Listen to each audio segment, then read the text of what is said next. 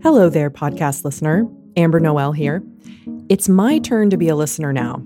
I would love to hear your thoughts about the podcast. The Living Church, as you might know, is a nonprofit communications ministry with a heart for Christian unity, especially in the Anglican Communion. And we want to keep our mission sharp in all we do, including the podcast, and have fun, obviously. But would you write to me and let me know how we're doing? What's the podcast doing for you? Is it making a difference in your thinking, your ministry, your prayer life, your daily walk with your golden doodle? Do you have some hot takes on what we could do better? I want to hear it all. I might even read your comments on the next episode. There are so many great podcasts out there. I want to do more of what the Living Church is here to do and less of what it's not. So there are two things you can do to help. First, make sure you're following us from a podcast platform, Apple Podcasts, Spotify. Find us on the page and click follow. The second thing you can do is email me, ambernoel@livingchurch.org. Share with me a thing or two you've gotten from the podcast over the years. And if you want, include something we might do better. Help us stay not just a great podcast, but on mission. Follow us, email me, ambernoel@livingchurch.org. I can't wait to hear from you. Teens need to be anchored. We want them to know that they are claimed, adopted, that they belong, that God has made an identity claim on them, whether they feel it or not. Teens need us to tell them things that are true. The Living Church, serving the Episcopal Church and Anglican Communion since 1878. Welcome to the Living Church podcast. Youth group, Sunday school, church camp. When I said those things, what was your reaction?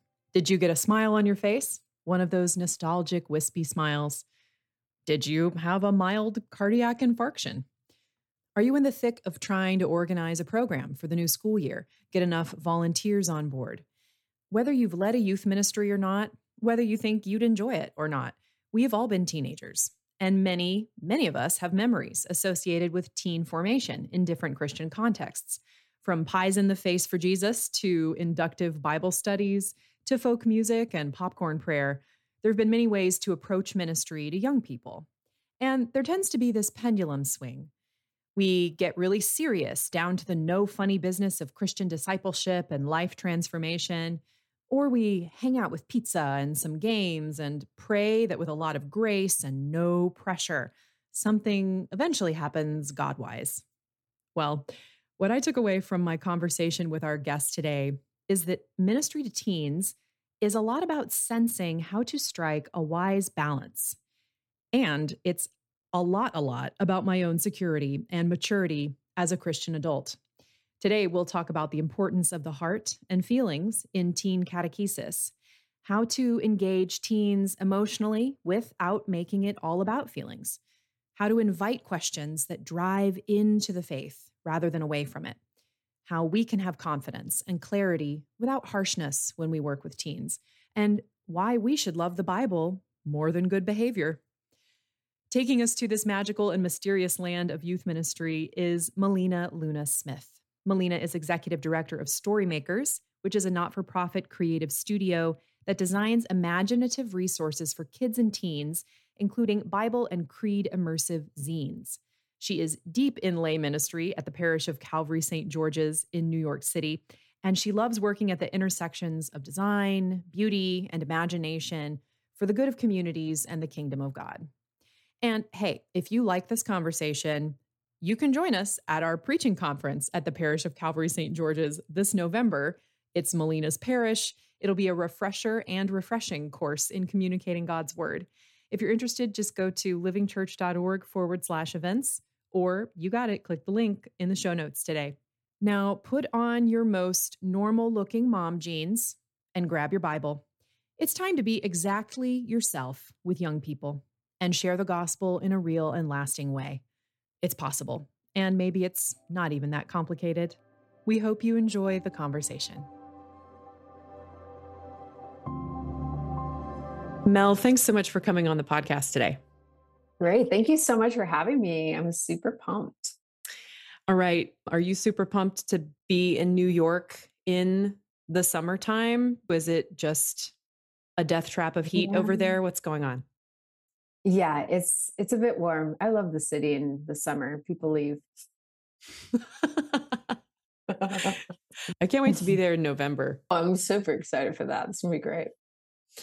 So I do want to talk a little bit about Storymakers today. And you guys advertise with us in the magazine, full disclosure for everyone. Yeah. We love Storymakers. They buy ads from us. We love these people. But I want to use it as a touch point for why you do what you do and how ministry to teenagers works and what you've discovered through sort of giving birth to the Storymakers idea and then seeing it bear fruit in actual parish contexts. Mel, please tell me a little bit about your story. Where are you coming from? How did you come to do what you do, creating catechetical materials for kids and teens in New York City? How did you become the kind of person who would see that need and help fill this niche in this particular way? Yeah, well, it came to me as a surprise. I think as like all God things, you know. Uh-huh. I was in the field of like family services. I loved what I did. I love problem solving. I like to see how families can connect, how grown-ups and teens can connect. And when we dropped into our church, they didn't have kids programming. And I felt, a serious part of formation.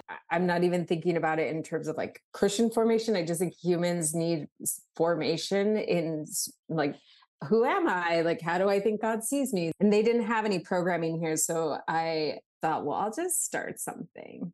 And, we're in New York. We've got artists in our church, and we started something called Creative Arts Camp. And it was a super immersive experience, and it had a profound impact on the kids that participated and the adults that were engaged.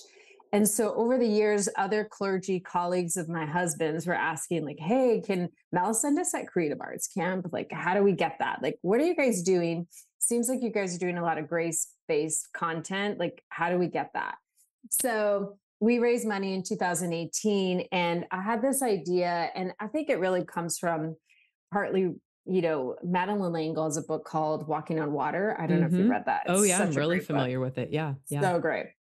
But that whole idea of like God is the creator and we're image bearers, and this idea of story makers came to me, in that like God's the ultimate story maker, but we're story makers too. And when we embody the story and when we create and when we're getting tactile, we build connection with one another, community is fostered. And so it came to life in 2018. We launched a couple zines in 2019, and now we've got 22 zines. And, my goal, my hope was that kids would dive into these stories of the Bible. They would feel that it's a living thing. If I'm listening to this as someone who is in charge of a congregation or part of a family or children's or teen ministry, one of the things that I might hear is that when you got to Calvary St. George, you noticed a need, but then you also noticed the people that you had in the congregation. And you realized you're in the middle of Manhattan, you have a bunch of artists, you have a bunch of creatives. And then this is what naturally developed is a ministry of and through the arts. So I find that interesting that may be something that could be a key takeaway for some folks, is just to notice who's there, because you're not going to always have brilliant artists around to be your, developers and youth leaders. And if not, you maybe could get some curriculum from Storymakers, but whatever, you got to find your own jam.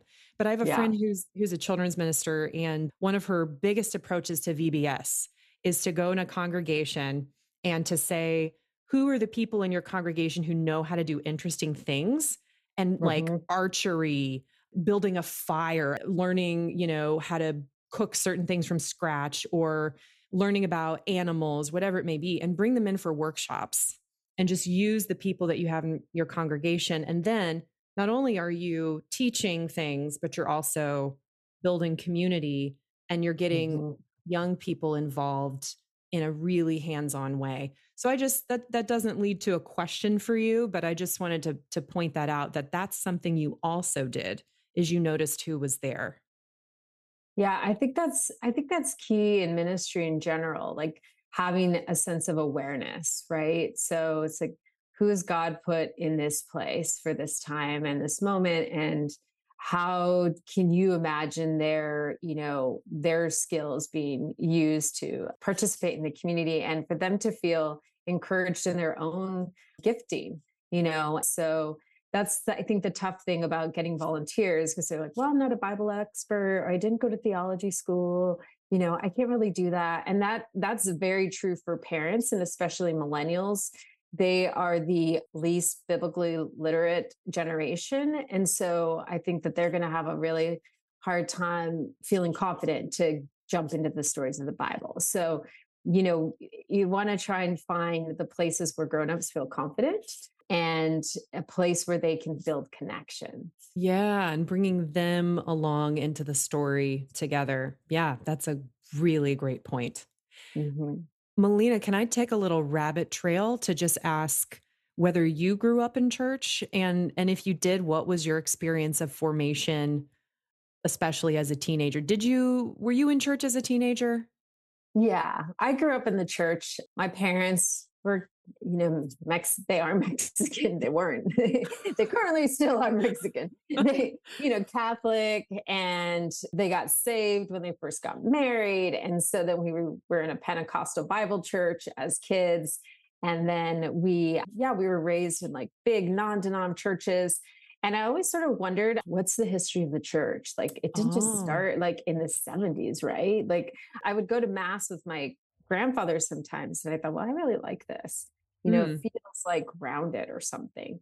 And so I grew up in a very evangelical setting. And I mean, I did learn the Bible there. So that's, major plus. But then when I got to college, I thought I want to find something that's older, like really older than me, well beyond me. And so I ended up in the Anglo Catholic Church. I was raised with, a little bit of Turner Burn as a kid, but as I grew, I realized formation can be a different experience. And, we're just always being formed and shaped. We're never fully cooked. So, Hmm. That's very true. Some of us are more squishy than others, and it usually doesn't help to poke around and try to guess who's more fully cooked and who's not. Well, that's really helpful. And I think that also provides an insight because Storymakers does work with the Bible, which you've already mentioned, entering into the stories of the Bible, asking questions of the stories of the Bible, but also the creed, which I find really interesting. You do the same to the creed. You are bringing young people into the creed line by line and investigating what it means. So you sort of have if I could put it this way, kind of like a Bible survey, and then you've got a kind of a systematic theology. I mean, you're going line by line and investigating these claims of the creed, these claims of Christian faith and hope, and inviting teens to ask questions about them. And it seems to me that's really important to you to right away be connecting teens, whether they are brand new to the faith or just exploring, or they're just coming to church with a friend. Right away, we're locking them into scripture, the stories of the Bible, but also this sense of rich Christian tradition. Am I reading that right? That's a real priority for you? yeah, it definitely, I mean, I think, I mean, for myself, I was always like an inquisitive person around like faith questions, but I think Gen Z and Alpha, they want to know what they're buying into. These are both very open generations spiritually. All of Barna research is like pointing in that direction. And so we might as well tell them like what we believe and why we believe it, and why they could entrust their faith into this historical tradition, and what value does that have for them. So I think that that's a great place to start. And I think what ends up happening with a lot of youth ministry content is you kind of go out of Sunday school content and then sort of launch into like behavioral modification content. Now that you know the Bible, this is how you're going to live your life. I don't know. They've got like 30 minutes once a week. And then for them to go from knowing a little bit of the Bible and then asking them to like live a particular life. I think that's a lot to ask. It's like, well, I kind of learned these stories. They seemed really fun. It was fun and imaginative. And now I need to get my life together. And so I think that that's, that's to miss a real opportunity for our teens and to capture their imaginations and their hearts and meet them where they are. What I'm sort of hearing is it's not that that transition ought never to happen in the life of a believer, but that it's something that needs to be done with care and some definite cultivation of the imagination and of the heart and of the desires, and make sure that these stories are getting deep enough that the transformation of life, or if we could say behavior modification or whatever, that actually becomes a deeper discipleship moment because we've taken the time to really, really cultivate, to really ask good questions, to invite the questions rather than cut them off. I seem to notice, by the way, that you do invite some questions that in other contexts would feel really awkward, such as, how do you feel about the claim that Jesus rescues you? How does it make you feel? I was just like, wow, it's a lot of feeling language. Like, what do you mean? How do I feel about the creed? But then, so it bothered me a little, I'm going to confess. But then I thought, like, well, we're going to have feelings about it, whether we let ourselves admit it or not. And so I wanted to ask you a little about that strategy of just sort of like getting these questions out of the way. Is that part of this Yeah. deeper strategy? Yeah, I've worked. For a decade, I worked as a behavior therapist, and I worked with teens and really challenging kids and scenarios. So the way that I was able to connect with teens was through like through art, visuals, and emotional connection. Like that was I, through and through, like a constant. I was always able to connect and penetrate in the places that seemed really impossible. And so I applied that experience and that logic because Gen Z is hyper aware of feelings and emotions. And because like alpha are, their parents are millennials, they are, more likely to be in therapy. So there's just so much more exposure to social emotional learning than previous generations. I think this is going to be really a key way for youth and family ministers to stay connected to teens. They've got to get to a place where it touches their hearts and it touches their minds. Like it needs to make logical sense in some ways for them, but it also has to have like emotional meaning for them. And we also know like Gen Z and Alpha are struggling with anxiety and depression. And so we want to be able for them to be able to work through like their emotional intelligence and to build that out and to have context for that. So youth and groups can be a great place for that. That should be a place where kids can be vulnerable, they can share who they are, and that they can know that God is for them. So a couple of questions there. One is, let's say, someone is trying to figure out, how do I communicate? How do I teach the Bible? How do I mentor young people? And they want to engage the questions. They don't want to make Christianity an awkward thing where you're just like, there's all kinds of elephants in the room. You want to make this a comfortable space, an emotionally connective space. But you also definitely want to clearly say, we really believe these things are true. And isn't it wild? Yeah. And for a couple millennia now, people have lived and died for this stuff. To have like an encounter with something that is, in a sense, objective, and then to invite in that space all of the storms of human questions and emotions and the development that goes along with that, the developmental process. So basically what I'm asking is, how does a person invite this without like youth group or Sunday school or teaching time to become like a feeling fest? What have you put in place, or what are you discovering about how to have that balance? Teens need to be anchored.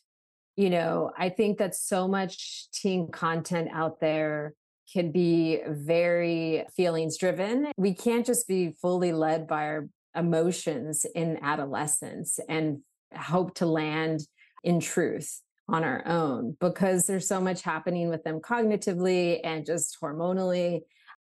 On their own, they'll never land there. And it's our job as grownups to facilitate a space of, safety and openness and vulnerability.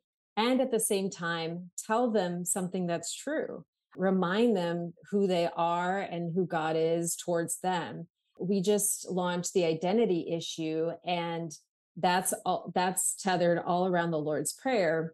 And, our whole premise is, as youth group leaders facilitate this curriculum, that whether teens ever figure themselves out, it doesn't really matter. At the end of this curriculum, we want them to know that they are claimed, adopted, that they belong, that God has made identity claim on them, whether they feel it or not. That's just objective truth. And the same is true for the faith volume as well. So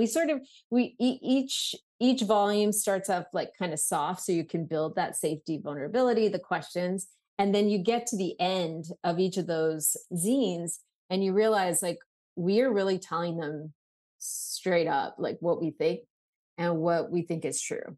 And I think that's the thing we can take, we can lean into with Gen Z and Alpha. They don't want us to pretend, and we don't want us to sell them something that we are hoping that they will buy into. They want to know what we think. They want to know what is true, and then allow them to sort of sit with it. And I think grownups need to get comfortable with being able to say, like, these are true things.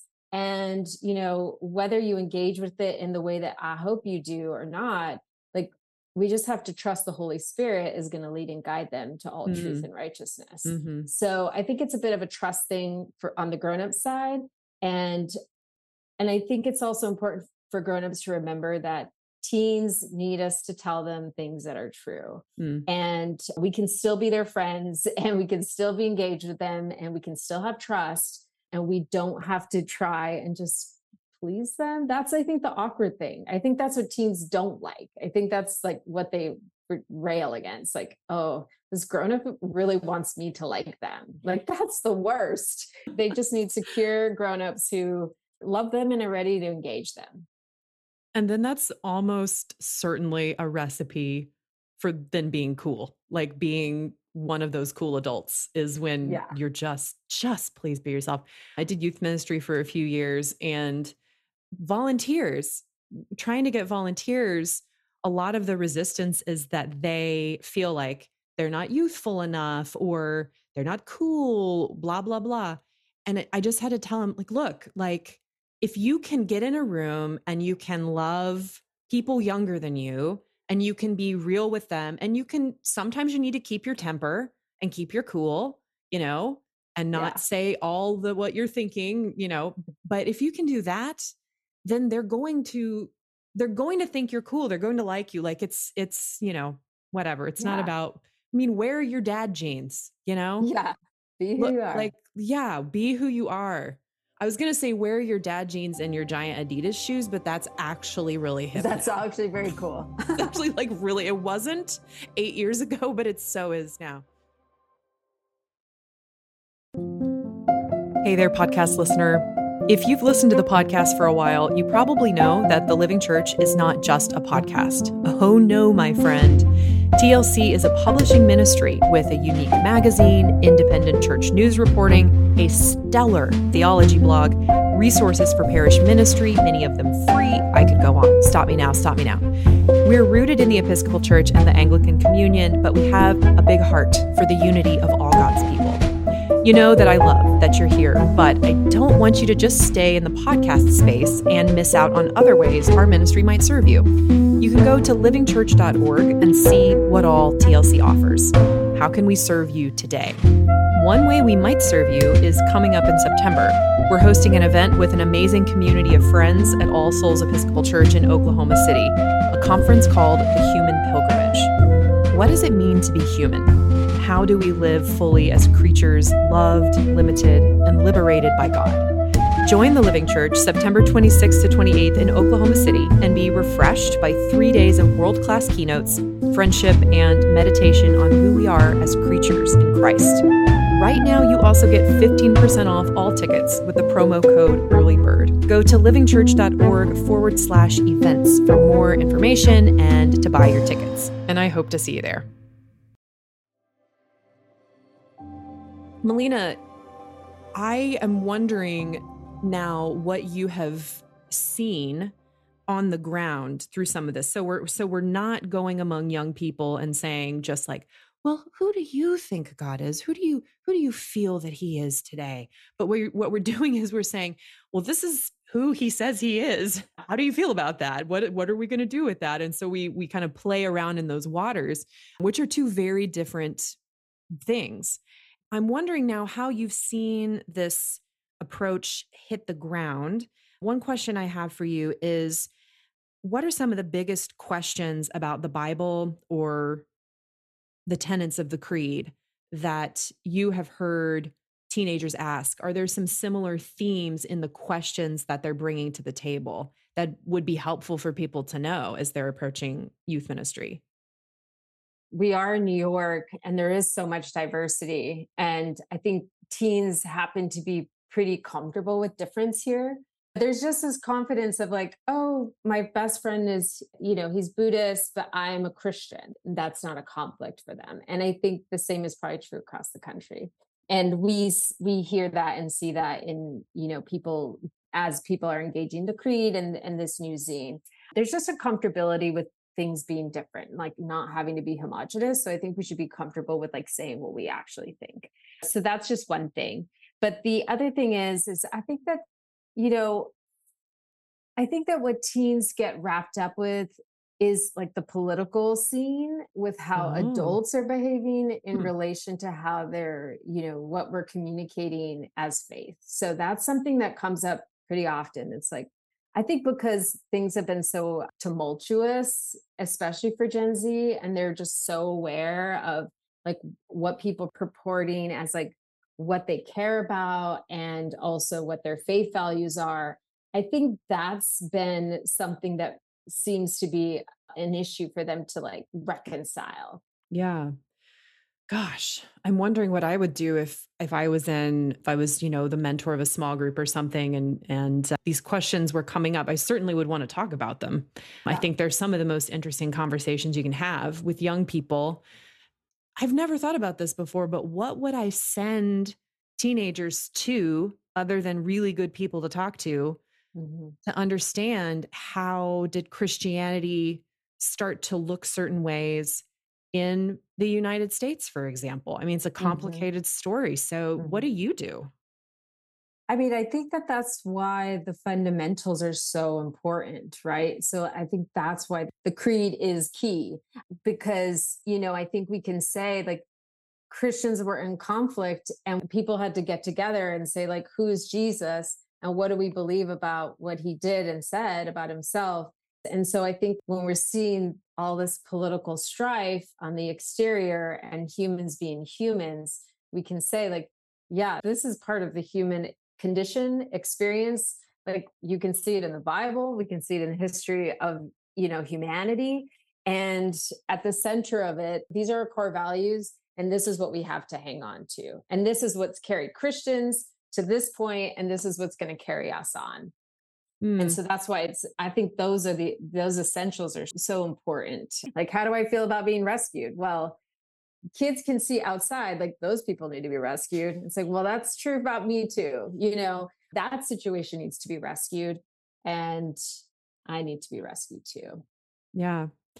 I also see so much opportunity in this tension between learning the basics, really getting them in at the gut level, and then engaging with how adults around you are acting, what decisions are being made in Congress, what's going on at your school, that this is a perfect place to learn discernment and Yes. to invite, and actually like an invitation to say, wow, I need help, I need saving. And part of that is needing the Holy Spirit to help me understand and to help me live my life and make that leap to, well, then what does my life look like in light of these basics of the faith that are so compelling if they become compelling to me, and living this out in a complicated world of which I'm a part.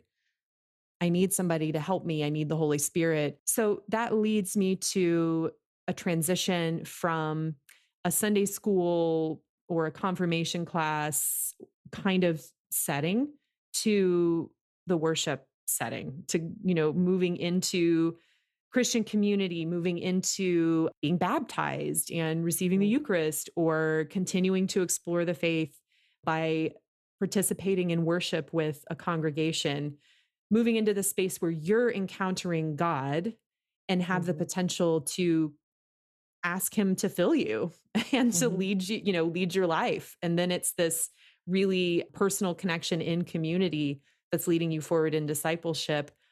How does that transition work from the book and the small group, the awesome zine, to entering into the life of God's people in the liturgy and daily life?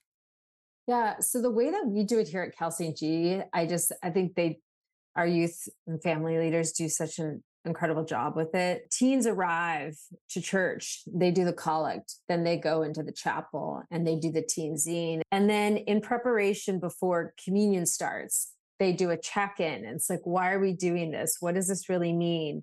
And how does this connect to where we're about to go? And so there's like a mindset that is being put in place, or questions that are being put in place as they like go in to engage. Or when there's a baptism, it's like, what are we about to witness? We're witnessing a miracle. We know these people. This is what this actually means. There's so many opportunities in a liturgical church setting that offers those like very tactile connections, like that are super meaningful and make great connects. I think the church has a great opportunity, especially with Gen Z, because they've been so oversaturated with like noise and allowing kids or inviting kids into worship spaces that cause you to stop and think and breathe. I think are going to be very meaningful for them as adults, like growing into just a healthy adulthood. So I think in that, worship in a way that's not hyperactive in a very loud, aggressive way. I know it's counterintuitive, but I think it's actually going to be really great approach for the next generation. Yeah. It's so interesting because your zines are very much for teenagers. They're beautiful to look at. You have a crack design team. These are amazing catechetical materials that you have. But the whole church service is not like for teens. This is like the life of God's people for people of all ages. So it's like we're going from a space where, this is in a way sort of all about you. And we want to speak to you. We want to speak to you at your developmental level. And so this is maybe when you pull people of a certain age group aside, anyone who works in family ministry already knows this, but it's just sort of occurring to me afresh. So maybe we could all use a reminder that this is the time for them to really meet them where they are, to use the bright colors, to bring out more of the sort of age appropriate pizzazz for them, like pull out the stops. This isn't the time to try to also be what they're going to get when they walk into the church service. Yeah. So like, it's okay to be a little more silly, to be engaging the arts in creative ways, or to have an inductive Bible study that goes on, off to 8 or 12 rabbit trails. Things don't always have to be tied up neatly. And then we transition to a service that is intergenerational. It's just profound in a different way because God's grace is infused into this space for all ages. So you're being called up like to a higher level because it's not all about you. No, and that just what a occurs to me gift! And afresh. like, what a gift! Yeah. Like, oh my gosh. I mean, I have a teenager, and I can see like the struggle of the navel gazing. Like, I mean, the poor kid. I'm like, I pray for you to have a moment where you don't have to think about yourself today. It's just, it is the reality in which they live. Like they get caught up in obsessive, intrusive thoughts. And like, so for us to introduce church as a moment to like be pulled outside of yourself is such a gift. It's such a relief. It may seem really boring, but it's really good for their brains. And it's also a trust in the Holy Spirit. I think that, we can have a high view of the Holy Spirit and trust that the Holy Spirit is at work. And, whether they seem really bored or disengaged, something is happening always. Melina, what mistakes do you think adults often make when they're communicating with young people, especially when they're communicating the word of God? I think there's two things that happen. And I think either one, we approach teens with an opportunity to children of the future. They're going to save us from racism. They're going to save the planet. Like we burden them with all of our problems and we forget that they're going to have their own problems as adults. And we see them as an opportunity to undo the things that we're sort of struggling with and living with as adults. I think the other thing we do is we have a high emphasis on moralism and behavior modification. We hope that kids, don't engage in certain behaviors, or that they demonstrate certain values, or they have, they communicate in a very specific way that makes grown-ups feel comfortable and makes us feel like, oh, they're okay. They're going to be safe. And so I think that we forget that the story worked on us, right? That Jesus came to us, that Jesus was a protagonist in our own lives, and that we can trust that Jesus is going to do the same thing for these kids. He loves these kids way more than we could ever imagine. And so I think it comes down to control factors, right? So whatever we're freaked out about as grown-ups, and we want them to perform in a specific way so that we feel more comfortable. And so self-awareness is important. I think when you come into any ministry, whether you're with kids or grown-ups or whoever you're with, having self-awareness, what you're bringing, why you're engaging is super important. And that's something you can ask for forgiveness for. It's like, I know I'm afraid of this specific thing. Please, Jesus, don't let me bring that to the table at this moment, Yeah. relieve me of my own self problems, my own issues. And I mean, I think there's a certain amount of damage control or reverse engineering that we all try to do when we are coming to youth ministry. Like, you can, like, for example, it took a while for you to get in touch with the riches of the Christian tradition and what, the grounding that brought to you. And so that becomes an important part of your ministry. But there's a difference between deciding what was missing for you and saying, you know what, I'd really like to set the table with the food that I didn't get when I was that age. There's a difference between that and saying, eat it, kid. We've got so much baggage from who knows what in our childhoods, or we weren't potty trained at the right time, or whatever it is.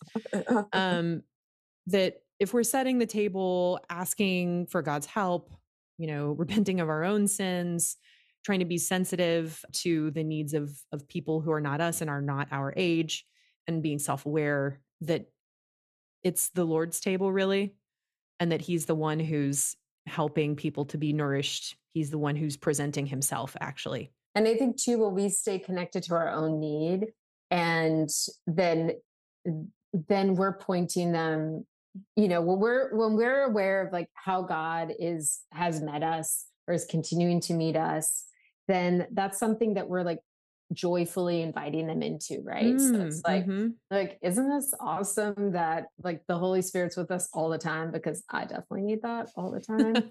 I need that reminder. So I think, having an authentic connection to the need as grown-ups, I think is key. Self-awareness, emotional maturity, spiritual maturity, and joy in the faith are just irreplaceable. If you are out there and you're looking for youth volunteers, choose people who love God, who God is giving wisdom and self-awareness to, who are filled with the Holy Spirit. And unless they just really don't like teenagers at all, I think it would be really hard to go wrong. I just did a creative arts camp this like 2 weeks ago, and my co-teacher was 96. Yes. Yeah. Yes. And so it's just me and him, and he is an artist. So he did the Noah, illustrated the Noah, and he was just so excited. And, I mean, there you go. And the kids loved him. They adored him. And, so just, I don't know. I agree with you, Amber. Mel, could you share a story about someone helping teens engage faith through the arts? I think teens aren't given like the opportunity to be tactile enough and to get to create with their hands. They live in such a digital space, and there's a lot of assumptions about what would be boring for them and what wouldn't be engaging for them. And I think we also assume a level of like maturity or adulthood on them. And so maybe they don't want to create anymore. They don't want to make stuff anymore. But I've had a handful of times with teens, and especially even tough teens that don't want to engage. And I've had cohorts, I guess, or scenarios with youth group kids that have like engaged with cutting and pasting and collaging. I think collaging is an amazing way to like engage teens. That has been like really meaningful. They talk to each other, and then there's like community built, and hours are passed, and no one would ever assume like, oh, teens want to do collaging. Just grab a group of kids, give them a bunch of like raw materials and see what happens. I would say the other thing too is like through the visuals, a lot of artists have donated their photography, their art, and that's what we have in the zine. It's a great point of entry. If you feel awkward about talking to teens, visuals is a great way, like a backdoor. If you have interesting art that identifies like kind of the chaos of the world, but points towards hope, which I think is really important, not just chaotic art, not just art that's like destructive without any connection to God. But I think having visuals that are really interesting is a really great way to engage, especially if you don't feel comfortable playing and getting tactile. That's what I've really seen. It's like they're like little kids. They came in really cool, and now they're collaging. I would not have guessed about the collage. Collage That's is adorable. huge. If there's anything Yeah. I would want to see, it's just like a room of 16 and 17-year-old boys making a collage. Yeah, they loved it. I want to ask a question now about engaging teens and budget. So you are the executive director of a creative design studio. You have a product that some people are going to be able to afford and really benefit from. And there are going to be also parishes who are like, I have literally a budget of almost Negative zero for dollars. the year. Right. We can buy ice cream once a year. Everyone splits a blizzard at Dairy Queen. Yeah. But then you have other congregations who have enormous budgets for youth ministry, tons of volunteers, Bouncy houses. bouncy houses, water park in the backyard. So I want to start with a church that doesn't have a lot of resources or maybe not a lot of volunteers. Now, some churches don't have any money, but they've got lots of great people. But let's just say this is a church that's struggling in both areas. What do you think are the top things that they might do to help teens explore and grow in faith? I mean, I will say we do have a church match program.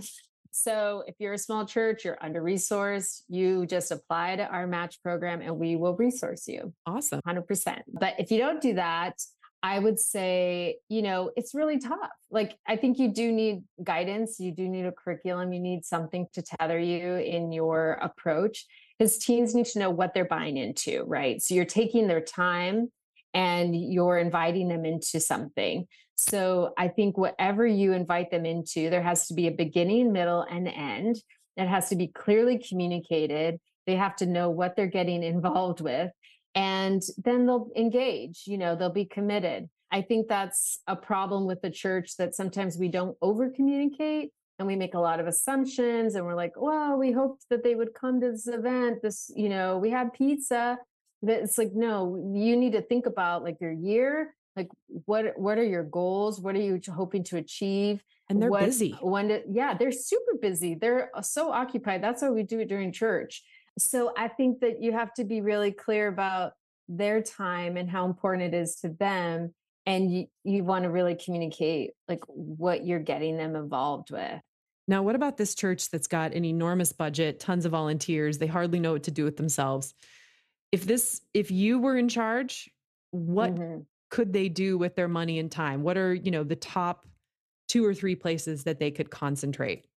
Yeah, I would say that entertainment and overstimulation is like the killer of formation.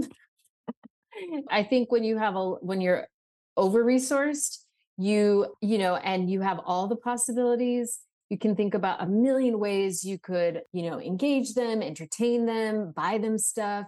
And actually, they don't need any of that. They need to be tactile. They want connection. They want to know that the grownups there are for them, and they want to have, something meaningful at the end. So just like the under-resourced church, the over-resourced church, they need to know the beginning, middle, and end. They don't need to be over-programmed. I would put on a VBS or play or a retelling of a story. I would have teens building sets. I would have teens, engaging in all the ways that they creatively want to engage. And I would keep it so tactile. This is communal and way more meaningful, I think, than, going to all the water parks. I mean, water parks are fun, and I think that's important too. That builds community. But I think entertainment as a centerpiece is a killer, because once they get to church as adults and there are no more water slides, then it's really hard to maintain engagement, because you haven't been built for it yet. It's just the boring old baptismal font. Yeah. No water slides, just that boring old font. What's it even doing there? Yeah. There's no sprinkler. Yeah. And you want to help them build the ability to engage as adults, and for them to be able to sit in the ordinary times, so that they know that life can be very ordinary and God is still there and working in those spaces. Yeah. And the church calendar is a great way for them to understand the beginning, the middle, and the end. And we didn't even touch on that, but that could just be a great tool to say, here's what you can expect for the whole year. It's called the church calendar. Here's what it looks like. Here's the colors, plus here's what we're going to be doing. It's like God knew what we needed or something and gave us a rhythm for life. And, I think we imagine that kids can't handle the hard bits, but guess what? Kids and teens deal with hard stuff all the time, and they need to know that God is in the middle of those situations. And so if we over entertain them, then they're not going to know what to do when their parents die or something terrible happens. Then, then they're asking where's God? Where's God in this situation? It's well, you know what Lent is all about. And, they have context for when things are not good. And they can see that God is in those places too. I think Roald Dahl does a really good job of that. He always says the really scary, hard thing right up front in most of his books, and kids love his books, right? And so I think that we can take a note from that as a church. We don't have to, everything doesn't have to be bubblegum.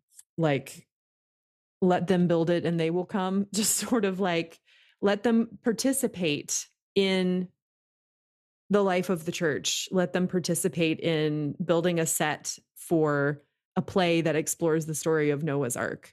Let them be a part of the church calendar that's been around for centuries. Let them be a part of this. And it's going to be compelling to them in a way that it's compelling to us, which is no different at all, because it's God attracting human beings to himself and his life. Totally. So It's actually really not that complicated. No, we overcomplicate things. We forget what drew us in.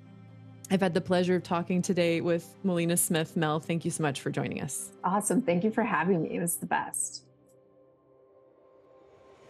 Thanks for tuning in to the Living Church Podcast, a ministry of the Living Church Institute. In 2 weeks, we'll be heading out on pilgrimage with you in tow. I'll share what I saw, heard, found in the birthplace of Shakespeare, scones, and the Anglican Communion. Until then, our producer is Leslie Thompson. I'm Amber Noel, your host, and it's been good to be with you. Peace.